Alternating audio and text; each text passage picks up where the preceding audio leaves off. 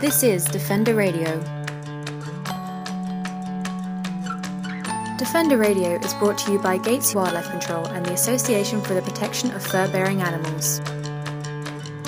It's the week of January 19th, 2015, and this is Michael Howie welcoming you to episode 212 of Defender Radio. From the name of a winter pastry to the back of our 5-cent piece, the beaver is everywhere in Canada.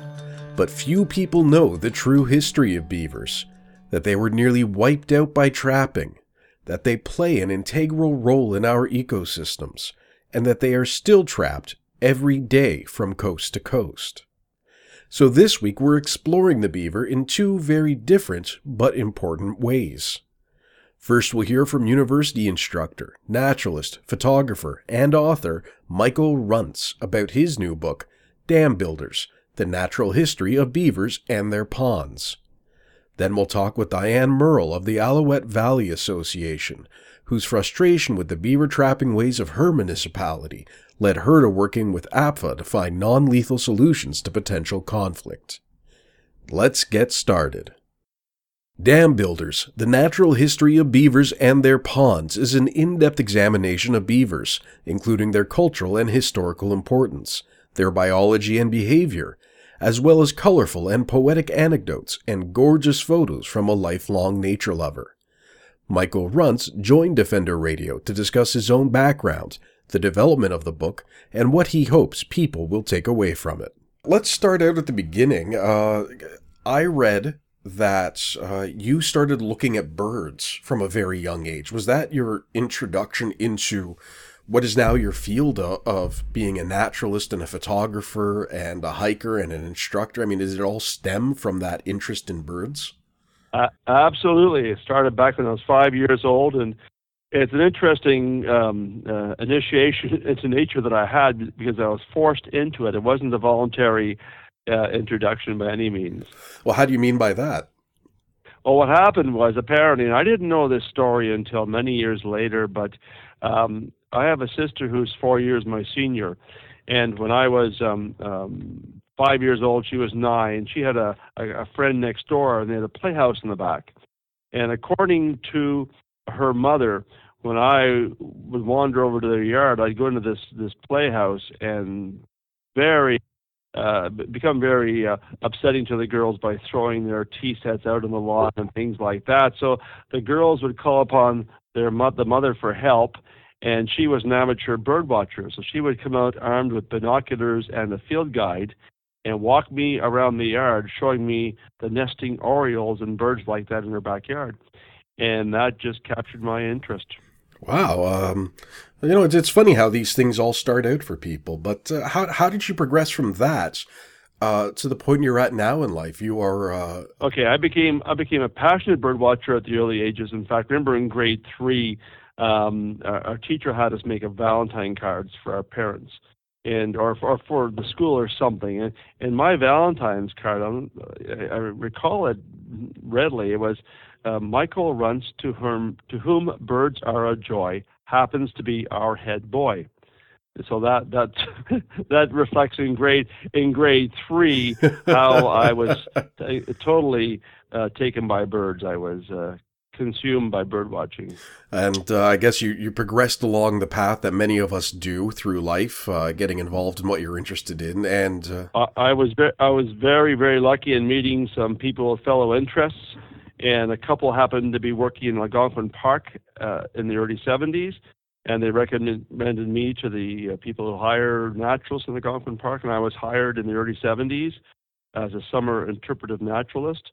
And that broadened my interest to plants and variety of things beyond birds, including beavers as well. My first meetings with beavers were in the early 70s, and also introduced me to speaking publicly and teaching people about nature. So that was a big break, and then it progressed from there, where I worked in Pelee National Park and back in Algonquin again, and went back to university, got my degree in biology, and began to write about nature, take photographs involving nature, and so on. So, but it all goes back to that very early misbehaving young boy who got a lucky break from his neighbor. If she wasn't a bird watcher, who knows what it would have become? Well, we're all very happy you ended up where you did. I think you're the only university instructor I know that has their own fan page on Facebook started by students. Really? I didn't know that.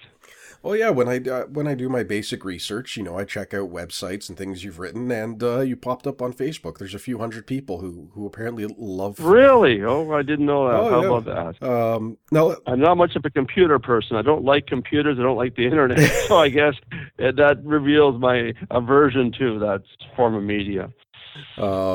Well, let's talk about the book. Okay. You are a very popular instructor, photographer. You're interviewed by the media on a variety of different issues.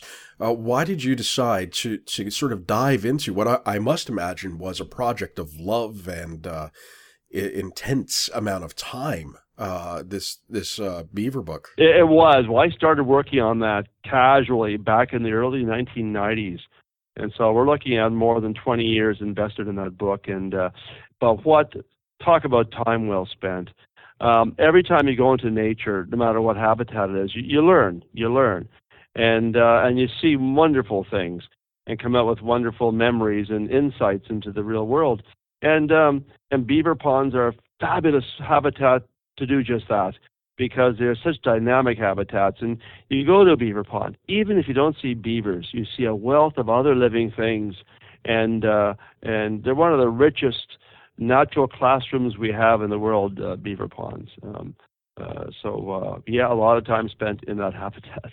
Well, and I found it very interesting. The way the book is structured makes it very easy to read and very easy to follow along. It starts out with an evolutionary history from a colleague of yours, and you dive into the history of beavers, almost from a human point of view. And I found at times, as I was reading it, I felt it was almost more a look at human nature than it was at beavers, because it's very much how we influence them.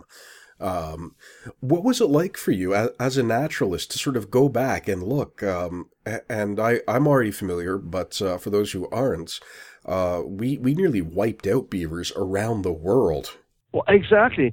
And it's unbelievable that this abundant species, so abundant that they were trapping them by more than 1 million were trapped per year in Canada. And this was a sustained trapping program that went on for years.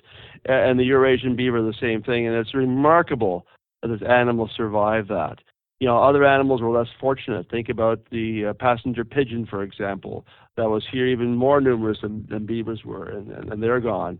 It's remarkable, and it's also appalling that, when we have resources, even today, we still don't seem to have we haven't learned from beavers that we've got to sustain better limits on things, everything from fur-bearing mammals to fish in the oceans. We're constantly pushing the limits as a species. Certainly some areas have legislation, have controls, but other areas don't. And, there's many countries, as you know, that are currently overexploiting our resources, especially in the ocean right now. So it was, looking back and learning some of the figures about beavers and so on, it was really appalling to realize how we treated them, but also how we came so close to wiping out this keystone species. Because it's not just another species. I mean, passenger pigeons are gone, but the effect on the environment is probably very, very limited, very little, apart from losing a species, and maybe some dispersal of seeds and so on. But think about beavers. If we lost beavers, it would not just be one species lost. It'd be like a domino effect, where there's so many other species that are tied to beavers. They may not vanish from the face of the planet, but they certainly would be diminished in numbers. And water, one of the most important resources we have in the world, that is also vanishing.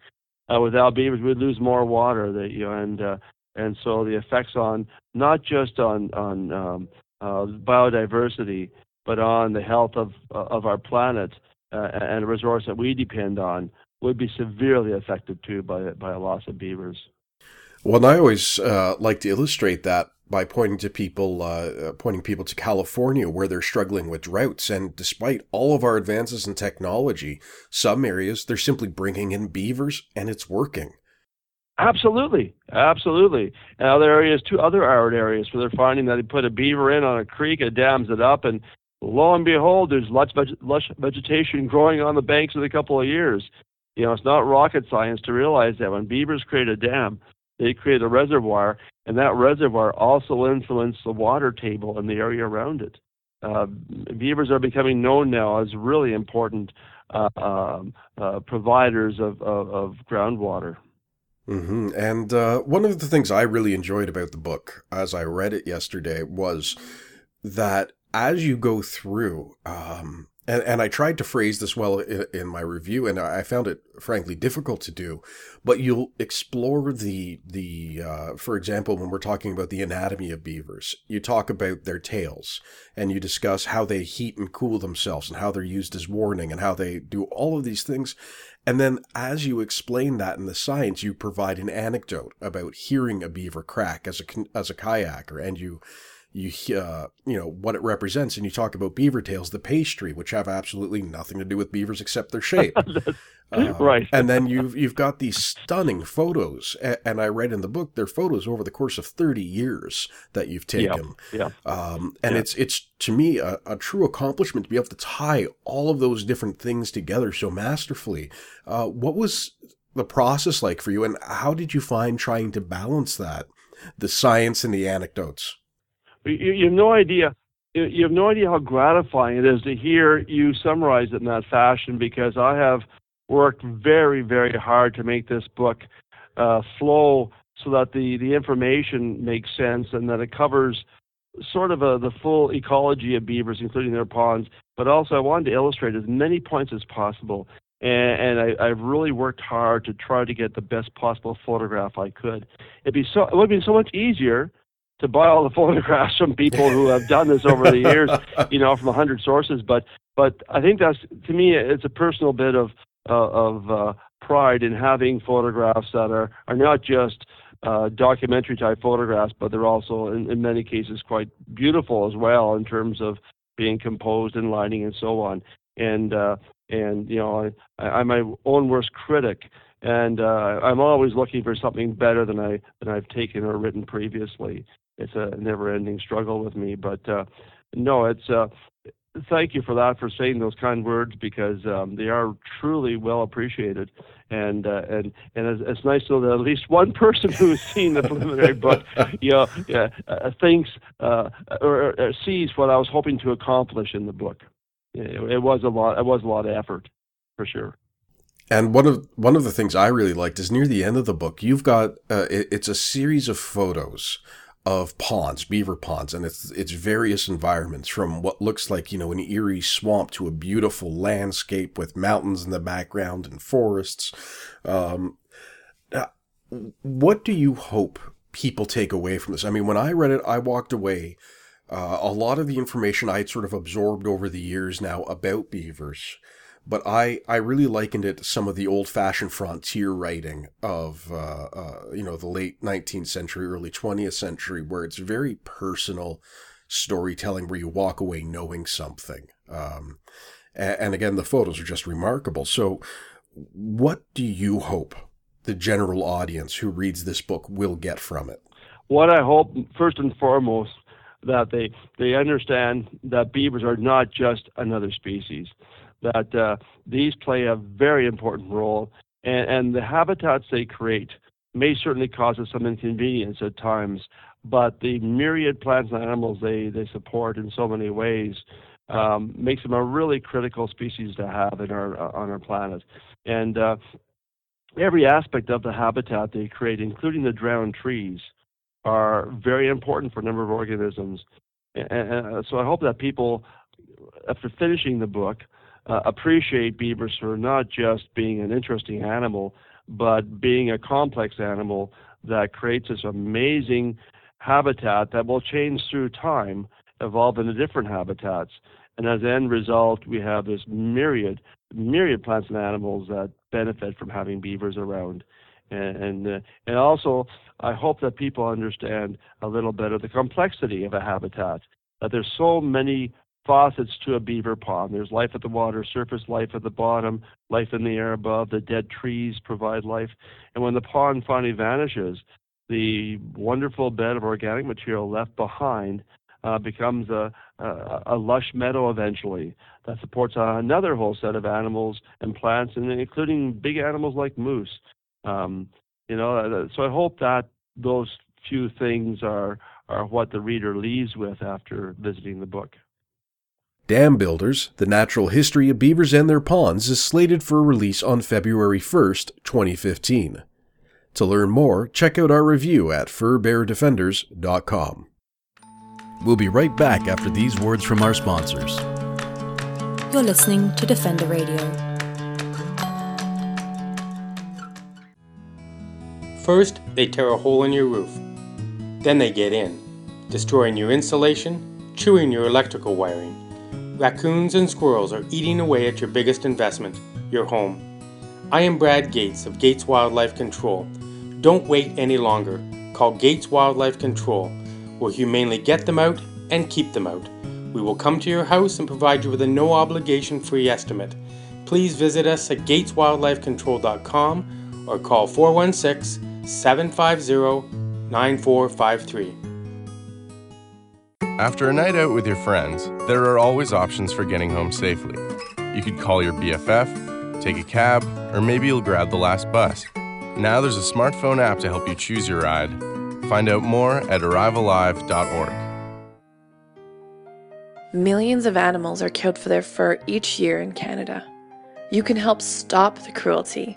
Join the Association for the Protection of Fur-Bearing Animals today and be the voice for those who can't speak for themselves.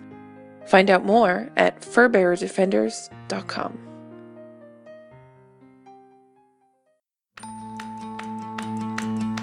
This is Defender Radio. We're back to hear from Diane Merle of the Alouette Valley Association.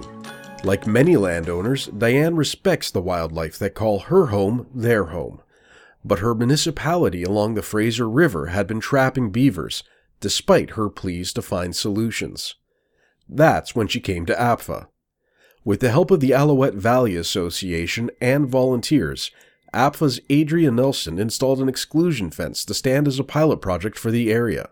Diane joined Defender Radio to discuss her experience with APFA and why she wants to protect her neighbors, the beavers. Tell me a bit about Maple Ridge. I have not been to Maple Ridge, and our listeners come from all around the world. So what's that community like? Just sort of as an overview. We're probably, I'm not quite sure the population, it's probably in the 50,000 area. It has historically been a horse community, a lot of horses and a lot of small farms. That's sadly changing. We're more getting subdivisions. We have the Fraser River that runs through Maple Ridge, and then we have the North and the South Alouette rivers that also run through Maple Ridge, and that's where my residents and the the Alouette Valley Association were all from the North Alouette River area. What can I say? There's lots of recreation here. There's lots of biking and walking, and there's a lot of dikes in Maple Ridge and Pitt Meadows, so people can go out and walk on the dikes or ride your horses on the dikes, that kind of thing. But as I said, it's been historically very recreational, kind of outdoorsy type of place. But because of affordability, they're building more and more subdivisions. So you see the landscape changing. Sadly, when I first moved here, there would be beautiful little farms, and now there's condos and things. So, but I still love this community, and the people who live in this valley where I live. They wouldn't live anywhere else just because of the wildlife and we work closely. Our association works closely with council to try and get protective fencing along for horseback riders and bikers and that kind of stuff. Not motorcycle bikers, but so there's more road safety as there's more and more traffic type thing. So anyway. Now tell me about the beavers. That's what's brought you to the association, or brought our two associations together. Clearly there is a lot of waterways. Fraser River is a very important ecological system.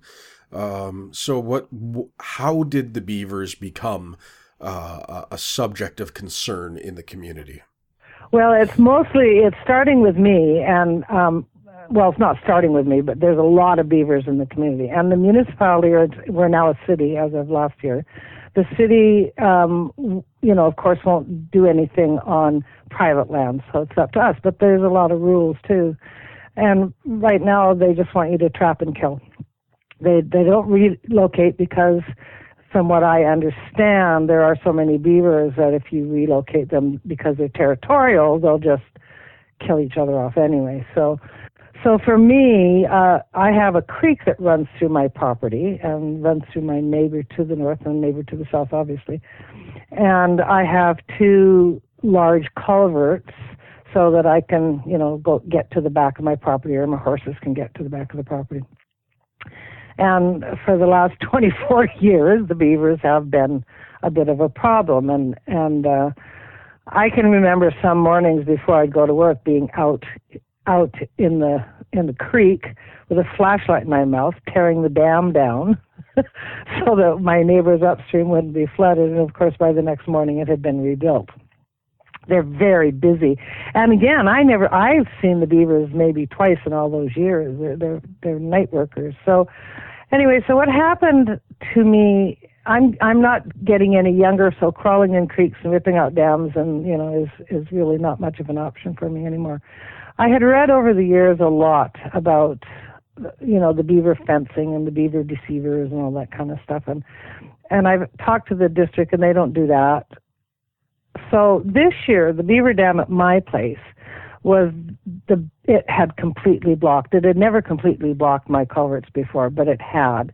And my neighbor upstream, she rescues horses, so it was flooding her property, so her horses couldn't get to the back of the property, and she kind of needs all the space she can get. So her husband cleared it out once, and they rebuilt, of course, and I went to Europe, and while I was gone, he cleared it out again, and they rebuilt. And so I sent a letter to the district asking them if they would partner with me in a pilot project for the beaver fences. Because I had read an article from April in the Vancouver Sun about what some of the other municipalities were doing with your organization. And of course, their reply was to send me a list of trappers.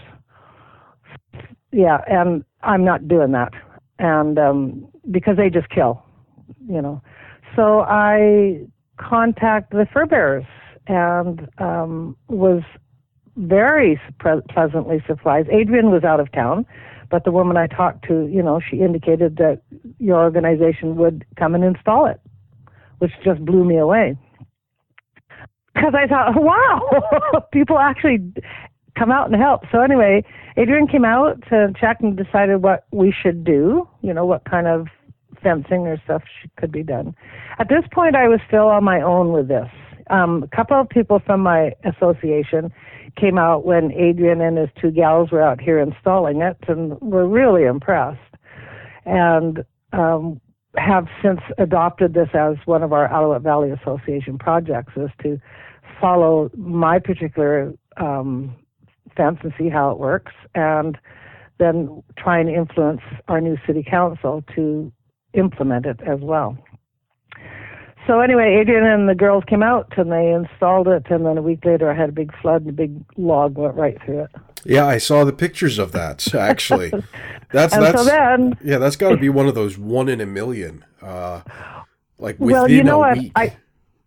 Ironically, the two big logs that smashed into it were, from what I understand, a tree had just been cut because a beaver was chewing it. And I was told the district cut the tree down and left the logs, but then I was also told the homeowner did, so I'm not sure who actually cut it down, but I know where the tree was, and they left these two big logs.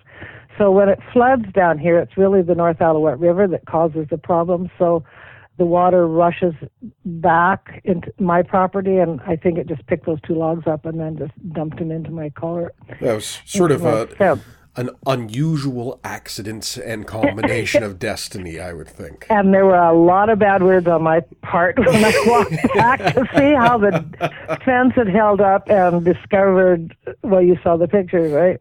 Well, it was impressive to me. The actual structure looked like it was in okay shape. It was just some of the fencing had been torn away. None of the boards got washed away that broke away, and it did finally collapse down. And I was concerned about the wire. I put a notice out on our Alouette Valley Association distribution list and asked if anybody wanted to come help. And so did you see the pictures of the tractor and all that? No, I don't think I got to see those ones. Okay, so the neighbors came down in mass. And the association came down, and tractors and guys and hip waders, and they fixed it. And the wire, luckily, I went around trying to find that wire, and I couldn't find it anywhere, because I assume it's a special wire that doesn't rust and stuff. Anyway. Well, it's galvanized steel. It can actually be found at many hardware stores. But my experience, I actually got to go on tour with Adrian. We were in Northern Ontario over summer last year. Yeah. We did 3,000 kilometers in about 4 days. Wow. Yeah, it was a lot of driving. Yeah. And what surprised me is if you know which questions to ask at a hardware store, all of that stuff is super easy to get. But if you don't know exactly... Yeah. Well, I walked around and looked at all the wires that they had. I went to almost every store in Maple Ridge Pit Meadows and still couldn't find it. And the thing that I was told about the wire I did find, it was mostly for cement reinforcement. That was the closest I could find. And, of course, that wasn't the right product. Anyway, after they got the logs out with the tractor and chains and all this kind of stuff, it was most impressive. I'll send you pictures if you want. The wire had just been smashed down and it wasn't actually damaged, and all the boards were, they put them all back, and then we did a little cross bracing as well, just in case more logs ever washed down, and so it's intact. Thank goodness. So what would you think of the experience overall? If you could sort of sum it up quickly from... It was fun. It was really fun. Adrian and the girls were great. They arrived. The creek is quite a bit of not a huge distance, but enough distance that carrying all this stuff would have been a problem. So we loaded as much as we could into my tractor, and off we went. And it was relatively quick. Certainly environmentally friendly. I've been thinking about that. There's probably less damage to the waterway than people standing in there fishing. It was nothing destructive at all to the habitat as they were installing it, which I was really impressed, because I didn't know what was going to go on. When they got here, the dam in one side of the culvert had washed away in a previous, I guess, heavy rain. And that same thing happened to me last year, and they didn't rebuild until spring. And so when Adrian got here, they didn't have to rip out that side, which is the most clogged side. They did clean out the other side, but we only fenced one of the big culverts, and they can dam the other one side up if they want, but because they're side by side, it won't dam the whole creek type thing. So they're not there now. The beavers have not come back, but I know they will in the spring with a vengeance, and so we're waiting to see how it's all going to work. But right now we can't report how it's working because they're not there. And I don't know if that's normal, that they relocate somewhere, or maybe coyotes got them. I don't know. What would you say now? I mean, after having watched the whole process, and as you said, you kind of have to wait until spring to see how it's going to work and if it's going to be enough, or if you need to do the pond leveler. What would you then say to other communities or other landowners who are considering this kind of a project? Well, we're going to start working on Maple Ridge. We have a brand new mayor and council. So we're kind of waiting, though, till spring to see what's going to happen, which isn't far off. The beavers will probably be here in another month or two, I'm sure, to start work. And so we want to now try to get Maple Ridge to do this because we have so much water, you know. And I think I understand that beavers, you only have so many beavers, so many areas, right? Yeah, there's a population density. Yeah. So I would encourage all the municipalities to take this up. To learn more about the Alouette Valley Association, visit ava.stargate.ca.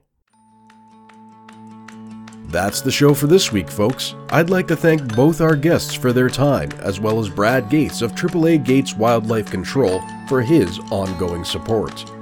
Until next time, this is Michael Howie reminding you to stay informed and stay strong.